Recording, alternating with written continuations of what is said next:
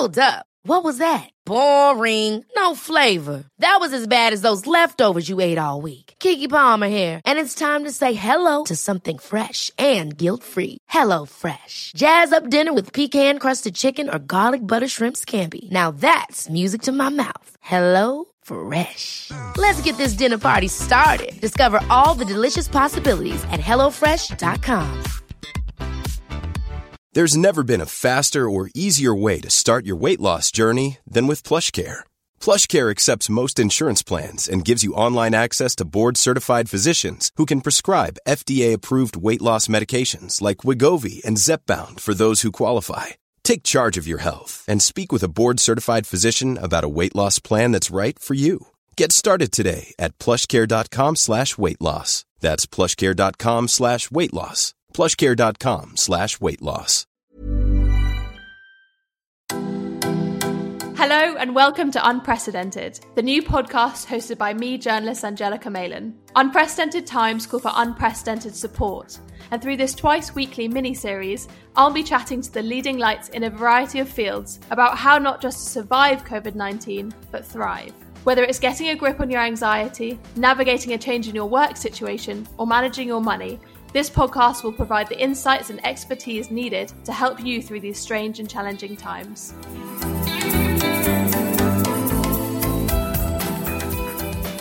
Shahroo Azadi is a behavioural change specialist and author of The Kindness Method and The Last Diet. Shahroo has a revolutionary message: treating yourself kindly is the only way to make changes that last. She's living proof that her method works. After years of disordered eating and extreme diets, she learned to feel more empowered around her food choices and completely change her relationship with her body. Shahroo, thank you so much for joining me today. Thank you for having me.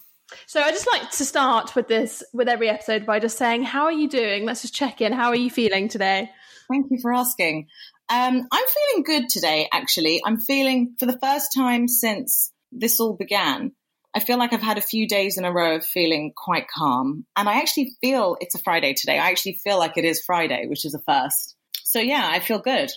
Thank you for asking. If I was to unpick that, I suppose you feeling like it's Friday means you've had some semblance of a working week. Yeah, I have. And you know what? I think that's what's made me realize again, or remember the value of routine right now, is being able to punctuate things for myself, however that looks, is really, really important because, of course, I was already working from home. So I was punctuating the end of a working day by going out a lot of the time. Yeah. So now it's like, I feel like I'm sort of a social experiment now. Well, you really inspired me and made me think yesterday, because you emailed me just before the end of the working day saying, I'm finishing work at 5. Can you just, give me a heads up about what we're talking about? And it was such a reminder to me that the working day is meant to end, because the night before I'd worked, I think, till about 11, and I then started again at about 8. And I was like, this is not normal. And it was only you saying that made me realize that I've been doing that for weeks, just kind of stopping at 6, maybe having some dinner, and then going back to work around 8 for a couple of hours, because I'm like, I live alone and I've got nothing else to do, and I'm not that into TV. And actually, I don't think it's the healthiest thing, but it's so easy to fall into right now. You know what? I'm so glad you said that, because when I sent you that email, in the spirit of complete honesty, it was the first time. I mean, you've worked with me before. I'm very people pleasy. Mm-hmm. And so it was the first time that I was like, you know what? I'm going to have to put this boundary down once and for all. Yeah. Or else it's never going to happen. If it doesn't happen now, it's never going to happen. And I didn't realize until this period how much I was safeguarding my downtime by leaving the flat. Yeah. Well, it's a good lesson for both of us. Not only did you put that boundary there, but you also made me think about my own boundaries. And rather than having the kind of opposite effect of offending someone, I was like, wow, I really respect that. And that's something I need to do as well. So I think it's a lesson to us all in having some better boundaries with work. I think that's the best case scenario of an anxious mind, Jelly. I'll tell you. Yeah, there we go. You can use me as a case study in future episodes. I want to ask, how are you finding living alone at the moment? Because it's something that I have found quite difficult, and I found myself falling into a hole of comparisonitis, seeing other people doing puzzles together after work and drinking lots of wine. Mm-hmm. Do you know what? Initially, I've gone through so many stages. A couple of months ago, I guess it was, I've lost all sense of all time, but whenever it was that we started thinking that things were getting scary, I went to live with a couple of my friends, and the idea was that we would all kind of isolate together. And before lockdown, to be perfectly honest with you, it became so clear to me that whilst I felt cooped up in my flat, there was something about the control I had when there's so much chaos externally. There's something about keeping things as consistent as possible where I could. And so since coming back to my home, I have a renewed gratitude for it. I really, really do. All the tiny little things, you know, when you think, oh, I wonder where that pen is that I really like writing with. And it's like, well, I definitely didn't pack that, you know, and all those tiny things that you totally did take for granted. So yeah, I find it difficult, but I guess I'm learning that I'm the type of person who would ultimately rather tap into contact when I want to have it, as opposed to have it be there as a default. So I guess in that sense, it's given me some real insight into myself. I think there's an element of running away from wanting to be on your own. And that's been the case for me, is actually, although at times it's uncomfortable, if you actually unpick that a little bit and be like, why is it uncomfortable? It's often because there's something that you need to sort out, something in your life that you need to work on perhaps, and you just want to have other people around as a kind of buffer or just as a bit of noise and distraction. And there's something I think very valuable in this time, and it's just making you deal with things. And that has been quite confronting at times and quite intense, but I've also been like, wow, I don't think you'll ever get this amount of time again. So it's a good time to be healing some of that. Absolutely. And, you know, to sit with discomfort, I think is incredibly empowering.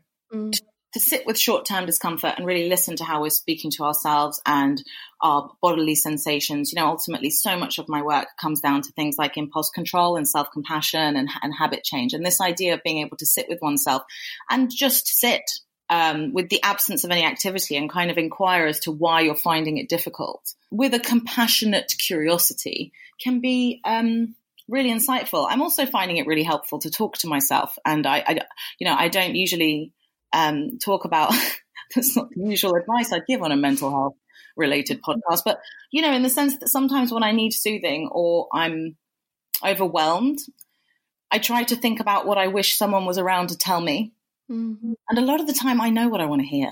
Yeah. You know, I want to hear we're all in this and it's difficult and you're doing really well and look how far you've come and look, you really do practice what you preach. I think in my case, that has been, it's been the biggest test of integrity. You know, we all have our own little imposter pockets. And for me, it's been like, wow, no. What I've, you know, the changes I've made really have made a difference. Because if this had happened 4 or 5 years ago, this would be looking very different for me. Yeah, absolutely. I love that. I gave myself, I think on Monday night, I gave myself a proper 10-minute sit-down conversation. And I was like, am I just going mad? I'm glad you said that, because I did afterwards. I found it like incredibly soothing. And I was like, wow. And yeah, it felt like I had a conversation with someone else. I think you're right. We do often know what we need to hear.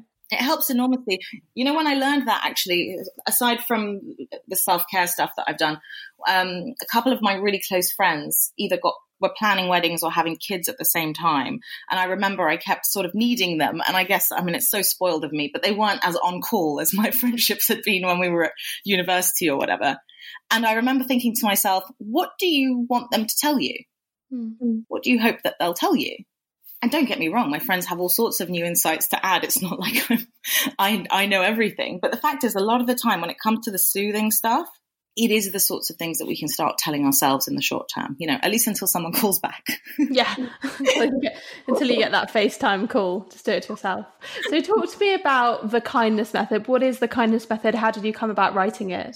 The kindness method is a framework for habit change that's inspired by what I learned working in addiction treatment. And I realized working with people in long-term recovery from substance misuse that there were all these extraordinary and free and simple tools that were being used in treatment services and rehabs and 12-step meetings. And I wanted to bring them all together, strip them down and make them useful for anyone wanting to change any habit on a day-to-day basis by building self-compassion, self-belief, self-awareness, and being able to plan in a realistic way that's not mean to ourselves. And I came to write it because a journalist called Marisa Bate, who I know you know, she she asked me to help her when I was putting on workshops at the School of Life on habit change and trying to pilot all this stuff and get feedback and really tweak it. And she contacted me to say that we'd met a couple of times in the past, but we weren't friends. And she said, look, I've heard that you're doing this. I'm a journalist now. I've been struggling around my drinking. I don't want to be abstinent, but I feel like I'm using it a bit too much as a crutch right now. And I'd like to diversify my coping strategies for things like stress and anxiety. Can you help me? And then, long story short, she wrote an article. I didn't even know what day it was going out. And then one morning I woke up and I had all these emails, and the literary agent got in touch and said, I think there's a book in this. So after that, we wrote The Kindness Method, and it became a framework that anyone can take and use over and over and over again without having to spend any more money, to gain more insight into the habits that they can't seem to change at any point in their lives. And why do you think kindness is so important, I suppose, and also why is it so important right now? I think kindness, the definition that I have for kindness has shifted enormously. And for me, it's been treating myself the way that I would treat a loved one, because I realize that when you do that, you don't necessarily make the easy choice all the time. You're able to balance it out and make the choice that's in your best interests overall, and takes into consideration your overall well-being and your mental health and how you'll feel tomorrow. Whereas so often previously I defined kindness as what I really need to do right now, impulsive, hasty, do whatever you like behavior. Just tap out and don't be conscious. Not conscious. I guess don't be mindful, just tap out. That was kindness to me. And now I realize that kindness is actually really tapping into how I'm feeling and being okay with it. And also believing in my capacity to make changes and make decisions that I'll be happy I made tomorrow as well as right now. And little shifts I notice, the way I speak to myself. When we have a blip, I say this all the time, but I feel like I can't say it enough. When I go into a room, 9 out of 10 times, if not more, when I ask people what they would tell a loved one if they wanted them to succeed at something that was difficult, the messages that they would give them are wildly different to the messages that they give themselves when they don't quite do something perfectly in a change plan. And so I think kindness comes down very much to the way we speak to ourselves, the way we treat ourselves when no one's looking, treating ourselves like a person who is intelligent and worthy of respect. And I think, when you shift the language in the way in which you talk to yourself, you then also notice the way in which other people talk to you. And I think it helps you understand what you're worthy of. And I felt this often in relationships, the time that I've been in relationships, that I have allowed people to push the boundaries or not treat me with respect or not make me feel good is usually the point in which I'm not being kind to myself or I'm overcome with negative self-talk. And I think that's so important for shifting the dial on not only how you treat yourself, but how you allow other people to treat you.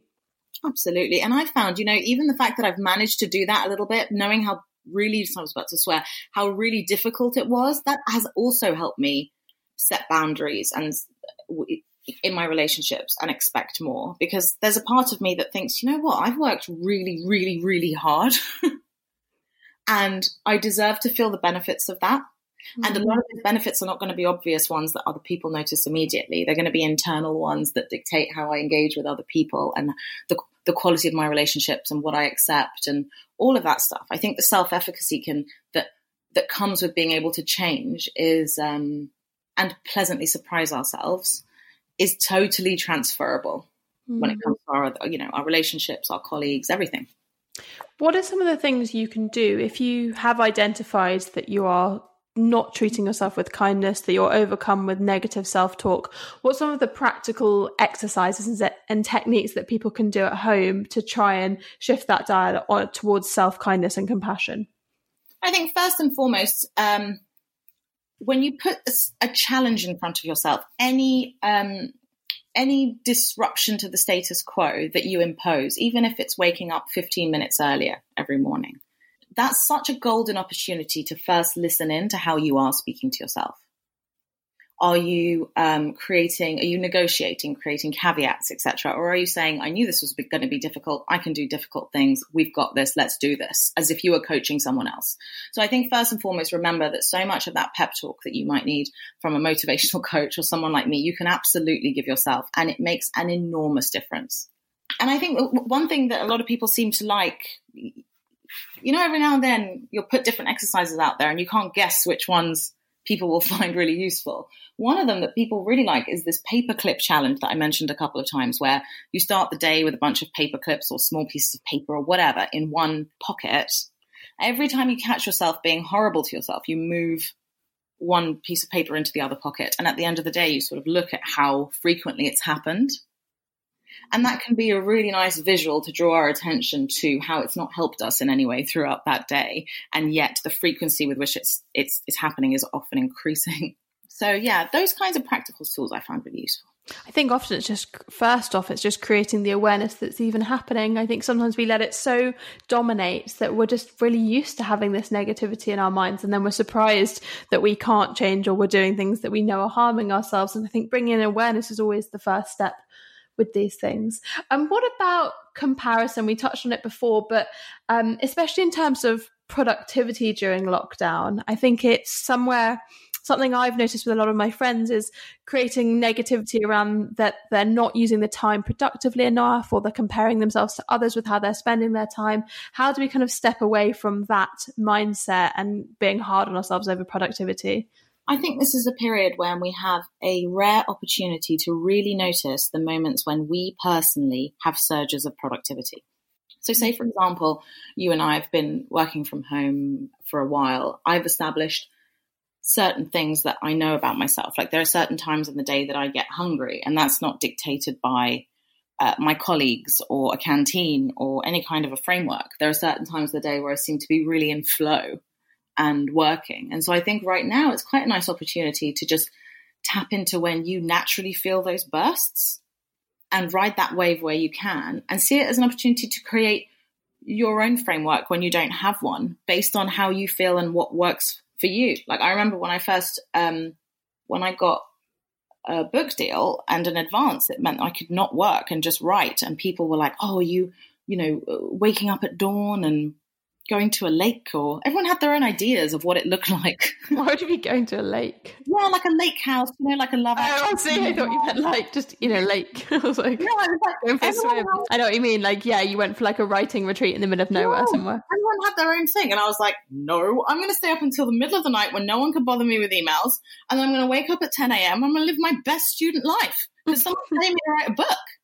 And then interestingly enough, the more I allowed myself to just be myself and surrender to my natural, often lazy vibes, I actually noticed that it became a lot easier to tweak it. And now I do wake up earlier, and actually I do like waking up in the morning, and actually the outside is a nice place to write. So I think first and foremost, it's about acknowledging yourself the way you are, right? This isn't a process of finding yourself. Just meet yourself, be cool with who you're meeting. And interestingly enough, I think when all that resistance comes away and you can be free, you actually do start doing a lot more of the common sense stuff. Yeah, I love that. Meet yourself first. It's so true. I'd like to just touch on habits, because I think it's a very interesting time for identifying some of our unwanted, perhaps, habits. I'm thinking specifically around food and drink. There's been a lot of features around people drinking a lot more, and we've seen that alcohol is like the first thing to sell out in all the supermarkets. What can people do if they notice that there's a habit that is perhaps unwanted to start to change that, such as something like drinking? I think, first of all, do not beat yourself up about it. I do not believe that there's any value in it. I believe that when it comes to the habits that we know aren't great for us, we all know the downsides. So reminding ourselves of it or reminding others of it, I think is just kind of patronizing. I think it's worth thinking about what's right about it. If you're an intelligent, capable person, so if you're using something more than you'd rather be, ask yourself why. What's it doing for me? How is this serving me? Without judgment. If it was like you were eating too many oranges or too much kale or whatever, Yeah. In exactly the same way. Why am I going to this? How is it serving me? And once you've established the pros almost, you can start to look at other activities that you can bring in. So rather than saying, I'm going to immediately drink less, before you do that, say, right, well, drinking helps me feel less stressed. Drinking helps me punctuate the end of a day. So how about I do one other thing? I practice one other thing that helps me feel less stressed before I have a drink this evening. How about I ensure that that I only have a drink when it is the end of the day, and give myself those kinds of guidelines, as opposed to what we often do, which is rashly think, this is bad for me, it's got to stop. And then we just take 2 steps forward, 3 steps back, and we just keep being horrible to ourselves, as opposed to thinking, you know what, I'm a human being, I'm under pressure, this thing is really good at helping with that. But, you know, over time, I know that the returns tend to diminish. So what am I going to do? What else is in my toolkit so that this isn't on heavier rotation? I remember that in a talk we did together last year that you said to me that if you only have one thing that you do to cope, then that's a problem. And I think that's very much the case with alcohol, is that if you're only using alcohol to try and calm down, I guess that's when it becomes problematic. But if you can try and do things like yoga or just go for a walk as a way of de-stressing before you kind of like reach for the rosé, perhaps that's a healthier way of doing things. I think it's just the kinder way. I don't think we need to be punishing ourselves in the first instance. I think we need to be understanding ourselves better and creating the path of least resistance. So it isn't just a set of false starts and cruelty. Yeah, absolutely. A lot can happen in the next 3 years. Like a chatbot may be your new best friend. But what won't change? Needing health insurance. United Healthcare Tri-Term Medical Plans are available for these changing times. Underwritten by Golden Rule Insurance Company, they offer budget-friendly, flexible coverage for people who are in between jobs or missed open enrollment. The plans last nearly 3 years in some states, with access to a nationwide network of doctors and hospitals. So for whatever tomorrow brings, United Healthcare Tri-Term Medical Plans may be for you. Learn more at uh1.com. There's never been a faster or easier way to start your weight loss journey than with PlushCare. PlushCare accepts most insurance plans and gives you online access to board-certified physicians who can prescribe FDA-approved weight loss medications like Wegovy and Zepbound for those who qualify. Take charge of your health and speak with a board-certified physician about a weight loss plan that's right for you. Get started today at plushcare.com/weight loss. That's plushcare.com/weight loss. plushcare.com/weight loss. Hey, it's Ryan Reynolds, and I'm here with Keith, co-star of my upcoming film, If, only in theaters May 17th. Do you want to tell people the big news? All right, I'll do it. Sign up now and you'll get unlimited for $15 a month and 6 months of Paramount Plus Essential Plan on us. MintMobile.com/switch. Upfront payment of $45 equivalent to $15 per month. Unlimited over 40 gigabytes per month. Face lower speeds. Videos at 480p. Active Mint customers by 531.24 get 6 months of Paramount Plus Essential Plan. Auto renews after 6 months. Offer ends May 31st, 2024. Separate Paramount Plus registration required. Terms and conditions apply if rated PG. And what about food? I think there's a lot of talk of guilt around food at the moment. I'm seeing so many features on magazines about how not to gain weight during lockdown and how to eat healthier and how to resist snacking. And it does annoy me, to be honest, because I think if we come out of this a little bit fatter, then you're doing okay. If that's the worst that happens. And I think, you know, food is a comfort, and I think we should allow it to be so. But I suppose for people that feel guilty for eating more than they would normally, do you have any advice to share on that? Truth be told, I've been finding it really difficult because, you know, I've been asked to write a lot of those articles, and people do genuinely worry about this, and it is on their minds, and I can relate to a time where it would have been on my mind. But I think there are some people for whom, because of disordered eating habits, not too much of a good thing or thinking that things are too delicious or, you know, but because of disordered eating habits, they feel that right now, when they need most to feel as strong and calm and positive as possible, it's actually the case that for them, comfort eating the way that they do doesn't make them feel that way. And I can totally relate to that. Like, I've had to go through a whole unlearning process and a recovery process before I've been able to treat food as a true comfort. Mm-hmm. And so for a few years ago, it would have been really triggering for me to be in the house with increased anxiety and increased stress.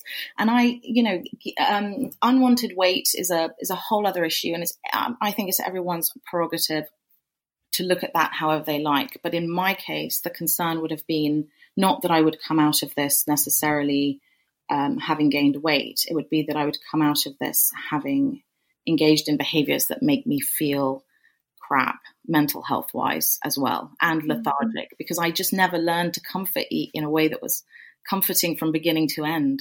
Yeah. I have now. But as I say, I mean, I'll be perfectly honest with you, I've had nights of anxiety over it how do you give people advice when they really, really, really want it? And then once an article is edited, get across how nuanced and how much I can't tell you how much I feel right now so strongly that if it's not a problem for you, it's not a problem. Yeah. It's not. In the same way that there are people for whom alcohol right now will be a real trigger, and for other people who are like, no, it's fine, you know? Mm-hmm. And I think it's important to kind of remember that we all have our own story around this. And I even spoke to my counselor about this. I was like, I don't know. It's so difficult to know where I stand because I used to be the person who cared about the weight. So I would have read that article. And so I see my work as a bit of a Trojan horse to be like, okay, yeah, it'll help you lose weight if you stop binging as often, you know, because that's how I did, because I healed my disordered eating and the byproduct for my body happened to be lost weight. But the approach that I want people to take is absolutely to find a place where there isn't any guilt around food and there is genuinely the joy and the comfort that I think the majority of the population can enjoy when they don't have the horrible disordered history that people like me and other seasoned dieters and bingers and restrictors and all those things have. I think that's why it's so difficult, because we have a responsibility to ourselves in the media that we take in and what we allow to affect us. But there's also responsibility, I think, on platforms for what they put out. I don't know if you saw the BBC Two programme around the restaurant that burns calories. But I mean, I was raging about it because I suffered from disordered eating at university, which was triggered, I think, with hindsight and lots of hours of therapy, by the programme Super Size versus Super Skinny. And I didn't know it at the time, but I was watching a lot of that show and it got into my head that if you underate, that you would be skinnier and you'd be happier and you'd be healthier. And I was watching that show, and that at the time it created an understanding in me that took years of undoing. And I perhaps didn't have the awareness at the time of what it was doing, but we now have responsibility to ourselves when we are conscious of these things, not to take them in and to know that it can affect us, I suppose. But there's also, I think, quite a fine line about what we're putting out and what we're allowing young people to see. Well, totally. And I feel like, you know, I find it difficult when people put out how disappointed they are in programs like that, because I am too. But then I feel like I still have an allegiance to all those people who are where I was 4 or 5 years ago, because that's how I lived my entire life. And so if that program had come out a few years ago, I would have watched it. Like now, obviously, I don't have any interest in that whatsoever. And I probably have very similar opinions to you. But equally, I feel like I have a responsibility to all of those people who aren't there yet. Yeah. And I don't feel like it's fair to feed us one thing. I shouldn't use the word feed. Tell us that we're meant to be one thing for a lifetime, and then to be like, no, we flipped the script now. And, you know, we want to be on board, but it takes that unlearning. It takes that retraining and normalizing. And I can't tell you, Jelly, how many clients I have who will only tell me privately that they're not quite there yet, that the behaviors that they've grown up to learn through the dieting and all sorts of things are not ones they want to pass on to their daughters. But before that can be the case, there's got to be a space to have an honest conversation about the fact that you can't change the way you're thinking that quickly. Yeah. And I don't want people to be scared to say that programs like that are ones that they feel inclined to watch. I don't want them, you know, I'm not encouraging them to watch them. But if you feel inclined, I don't want you to be scared that you're going to be judged because you still care. Because it was made this way. We were meant to care, and now we're told we shouldn't. And I get it. I'm on board, but I've been doing a lot of work on that. Yeah. And there's a difference between caring about feeling good and then obsessing over trying to be perfect or trying to be constantly healthy. And there's just so many considerations, because we do want to be happy in our minds. And I know that I feel better when I eat healthier. So I don't like to advocate that you should just let yourself always eat what you want the whole time, because you don't always feel good when you do that. So there's so many factors that go into it. But this is the thing, Jelly. Some people do. And I think this is something that I've had to learn, is that my story is a valid one. And I think that sometimes, especially people who go into like the sort of expert by experience space, it's very difficult to navigate that space where you're being totally honest. And you're also holding back on the bits where you don't want to influence other people with your story, but you want to defend your story. And I know that mine is one that a lot of people resonate with, and that a lot of people don't feel comfortable talking about outwardly. And so for me, it's been a big part of learning how to be brave and say things that other people disagree with, which has been something I've never wanted to do my whole life. Yeah. But I think more than ever, I feel like I'm a voice for some of the people who come to me and say, I'm so sorry, I'm just not there yet. I watched the program and I cared and, Yeah, absolutely. And that comes back to compassion and self-kindness, doesn't it? Of appreciating where you are on your own journey with these things. Yeah, absolutely. I think so. Thank you, Shrew. That's so useful and such an amazing insight. I've got a few questions from Twitter because on every episode I like to get some questions. And I was inundated, so I've got 4 questions for you that I've picked out. The first one was from Mara, who asks, how do we maintain and continue with the successful habits we've built during lockdown when we're back to, quote, normal life when lockdown is lifted? I think you're going to find it easier than you could ever imagine, Mara, because if you can do it now, with the lack of structure, the lack of routine, the heightened levels of stress and anxiety and boredom, then I think you're going to be absolutely fine when normal life is back and there are a bunch of new options. I think this is like the ultimate boot camp for habits. So I would say just trust in your capacity to, that if you're doing things under the most difficult circumstances possible, then when you have more supports in place, and hopefully your stress and anxiety and boredom levels have decreased, it'll be even easier. Yeah, absolutely. I've got another question from Laura Jones. So we've kind of touched on it, but she asks how to get out of bad habits during lockdown, e.g. constant snacking, working longer, constantly watching the news. Friction. Laura Jones, friction. Make it easier to do the things you want to be doing more of and make it harder to do the things you want to be doing less of. So in the case of the snacking, if you don't want to be snacking as much, I really like delay tactics. I really like saying, you know what, I'm going to do something for half an hour, whatever it is, and then I'll do whatever I like. And seeing if the urge passes and if you notice that it was more of an emotional craving than a physical one. A lot of the time we don't give ourselves time to actually notice how quickly we can self-regulate. And I don't think, I don't say that in the spirit of consuming less. I say that in the spirit of demonstrating to yourself that you can ride a craving and really feel your bodily sensations and establish whether it is your tummy or your head wanting food. Again, working longer. We were saying earlier, make your boundaries clear, communicate them. I think this is a time when we're going to have to communicate them to other people more than ever. We're not sat next to people in an office. They can't see how much stress we're under. Communicate for sure. And I think watching the news and tech in general, I got to be honest with you, I think I told you this before, Jelly. I had this rule that I got really good at where at the beginning and the end of the day, I just wouldn't look at my phone. It was amazing. And then when this all kicked off, I just properly relapsed. I mean, I was like falling asleep with Twitter falling on my head. I was like, that's it, proper relapse. And then after a few days, as with so much of this personal development stuff, you normalize it, you take it for granted until you neglect it. And you're like, whoa, I really didn't realize how much that was helping me. I didn't give it enough credit at all. It just became my new normal. Yeah. And so I've immediately gone back to that. And any apps like Twitter, just thinking about the word Twitter stresses me out. And so what I've started to do is create, Tanya Gooden gave me this idea, the author of Log Off.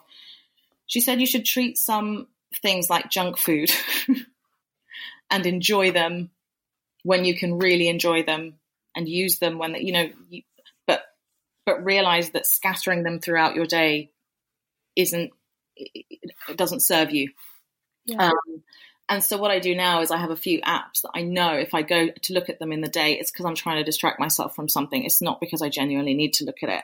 And if possible, on Instagram, what I do at the moment, because at the moment, at the beginning of all this, I could not be bothered to exercise at all. I just wasn't up for it. And all I kept seeing was exercise everywhere. I mean, it was like everyone had a secret gym I didn't know about in their houses. And I just couldn't be bothered to do anything. And so I just started muting away. Mute. I didn't see another bloody burpee for like 2 weeks. And when I would post something on Instagram, because I know myself, I know that when I'm feeling anxious, having a crisis of confidence, especially when you're self-employed, not making as much money, all of that stuff, I knew that Instagram was going to be a trigger and I was going to need more external validation. Tell me I'm good. Tell me I'm doing right. Tell me you love my book. Tell me you love me. And I thought, you know what, this is a time to impose friction. This is a time to not just delete Instagram when I post something, but log out as well. And so by friction, I mean speed bumps. How many speed bumps are there between me wanting to check it and actually checking it? And those are little reminders you set yourself, like my yoga mat's in the middle of my kitchen right now, because I've told myself, you're going to do a stretch on your way to coffee in the break after this podcast. And it's there. I have to walk over it, you know? So I think just make it easier for yourself, I guess. Yeah. Because I spoke to Chloe Brotheridge the other day and she was saying that she deletes it every day. I learned it. I actually learned that from Chloe. Because I love that all of us who use social media so much for our jobs and, you know, we have to go on it, really don't want to a lot of the time and have to create a lot of friction between us and these apps. I think the more and more I get into the world of well-being, the more grateful I feel for the people, you know, our extended friendship group, etc., we've really had to do this stuff for ourselves in our private lives. You know, more and more we're practicing what we preach. I told you this at the beginning of this call before we were recording, how much I respected how you dealt with something recently, because I think we just really, we've needed this stuff. We've gone looking for it for ourselves. Yeah. You know, so we are practicing it. And Chloe is, such an example of that. Such a hero. So yeah, her tools are amazing. And I learned that from her. Amazing. I've got another question here from Steve Keith, who's asked, any tips for dealing with a household member who's refusing to change their behaviour to help everyone through this? Ooh. Juicy. Ooh, it's like an agony aunt section. I'm enjoying it. Yeah. Ooh, household member who's refusing to change their behaviour. Well, I think, first of all, any sort of coachy response would be identify what you can control, identify how they're triggering you. A lot of the time when it comes to habits especially and coping strategies that we'd rather not be leaning on, a lot of the time we respond to someone annoying us by doing something unkind towards ourselves.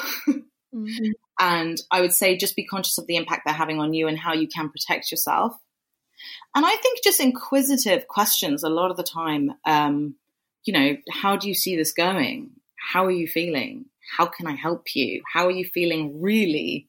I know we throw this stuff around a lot, but it's extraordinary how much insight you can get into people and how much more compassion you can have. You know, the more and more I sit with people in a room, especially if it's a person who I didn't initially warm to or something, the more I hear more about what's going on internally and the context of their lives, the more compassion I can have for almost any story. Now, don't get me wrong. If someone deeply annoying was living in my house, I don't think I'd be this Dalai Lama about it.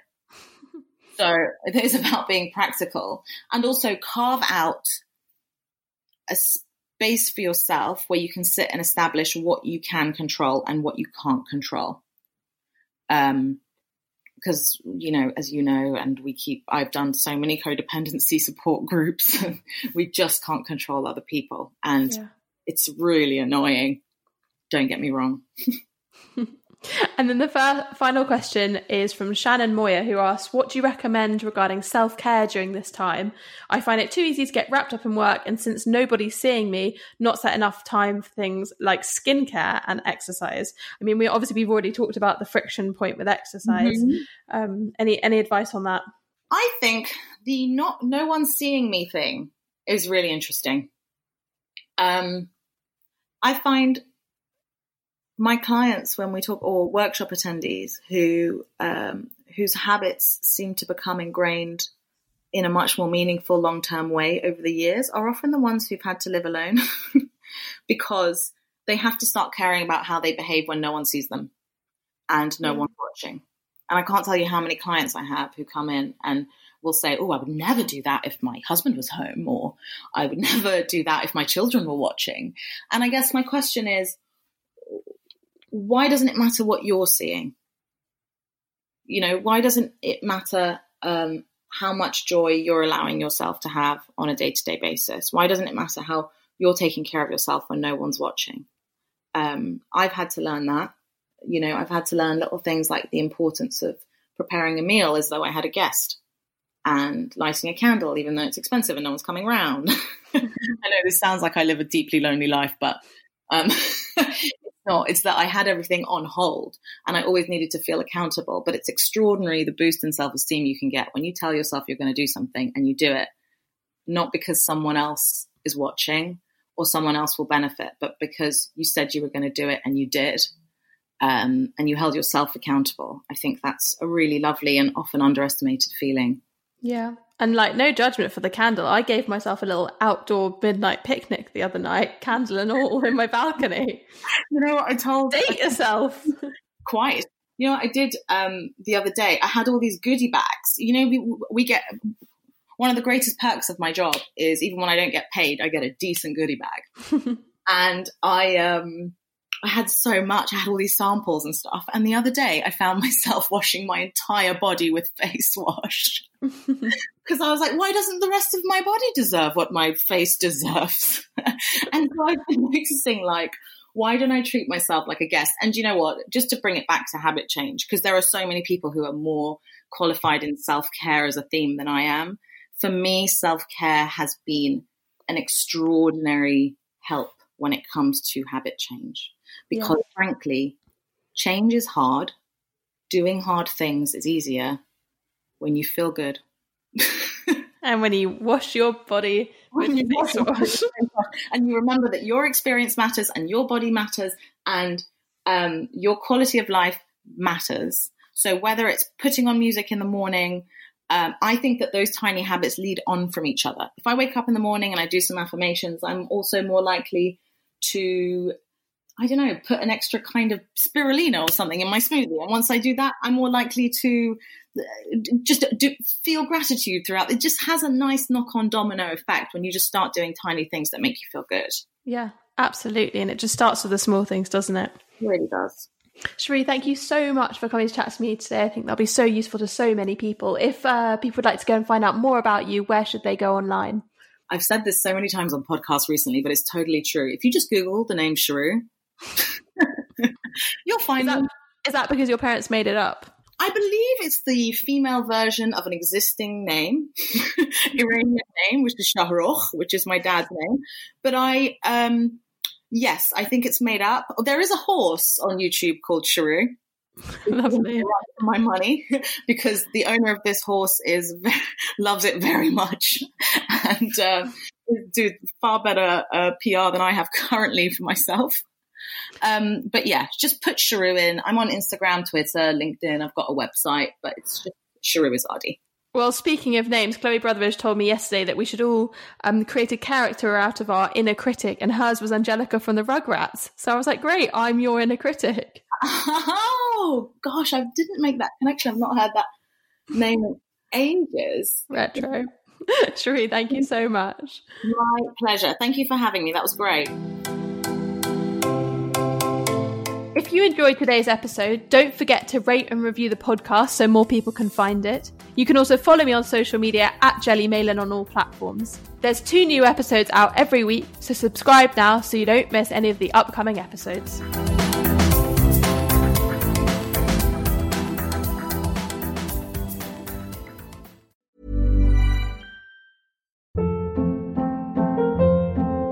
Hold up. What was that? Boring. No flavor. That was as bad as those leftovers you ate all week. Keke Palmer here, and it's time to say hello to something fresh and guilt-free. Hello Fresh. Jazz up dinner with pecan-crusted chicken or garlic butter shrimp scampi. Now that's music to my mouth. Hello Fresh. Let's get this dinner party started. Discover all the delicious possibilities at HelloFresh.com.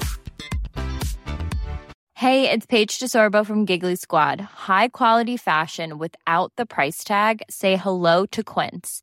I'm snagging high-end essentials like cozy cashmere sweaters, sleek leather jackets, fine jewelry, and so much more. With Quince being 50 to 80% less than similar brands. And they partner with factories that prioritize safe, ethical, and responsible manufacturing. I love that. Luxury quality within reach. Go to quince.com/style to get free shipping and 365-day returns on your next order. Quince.com/style.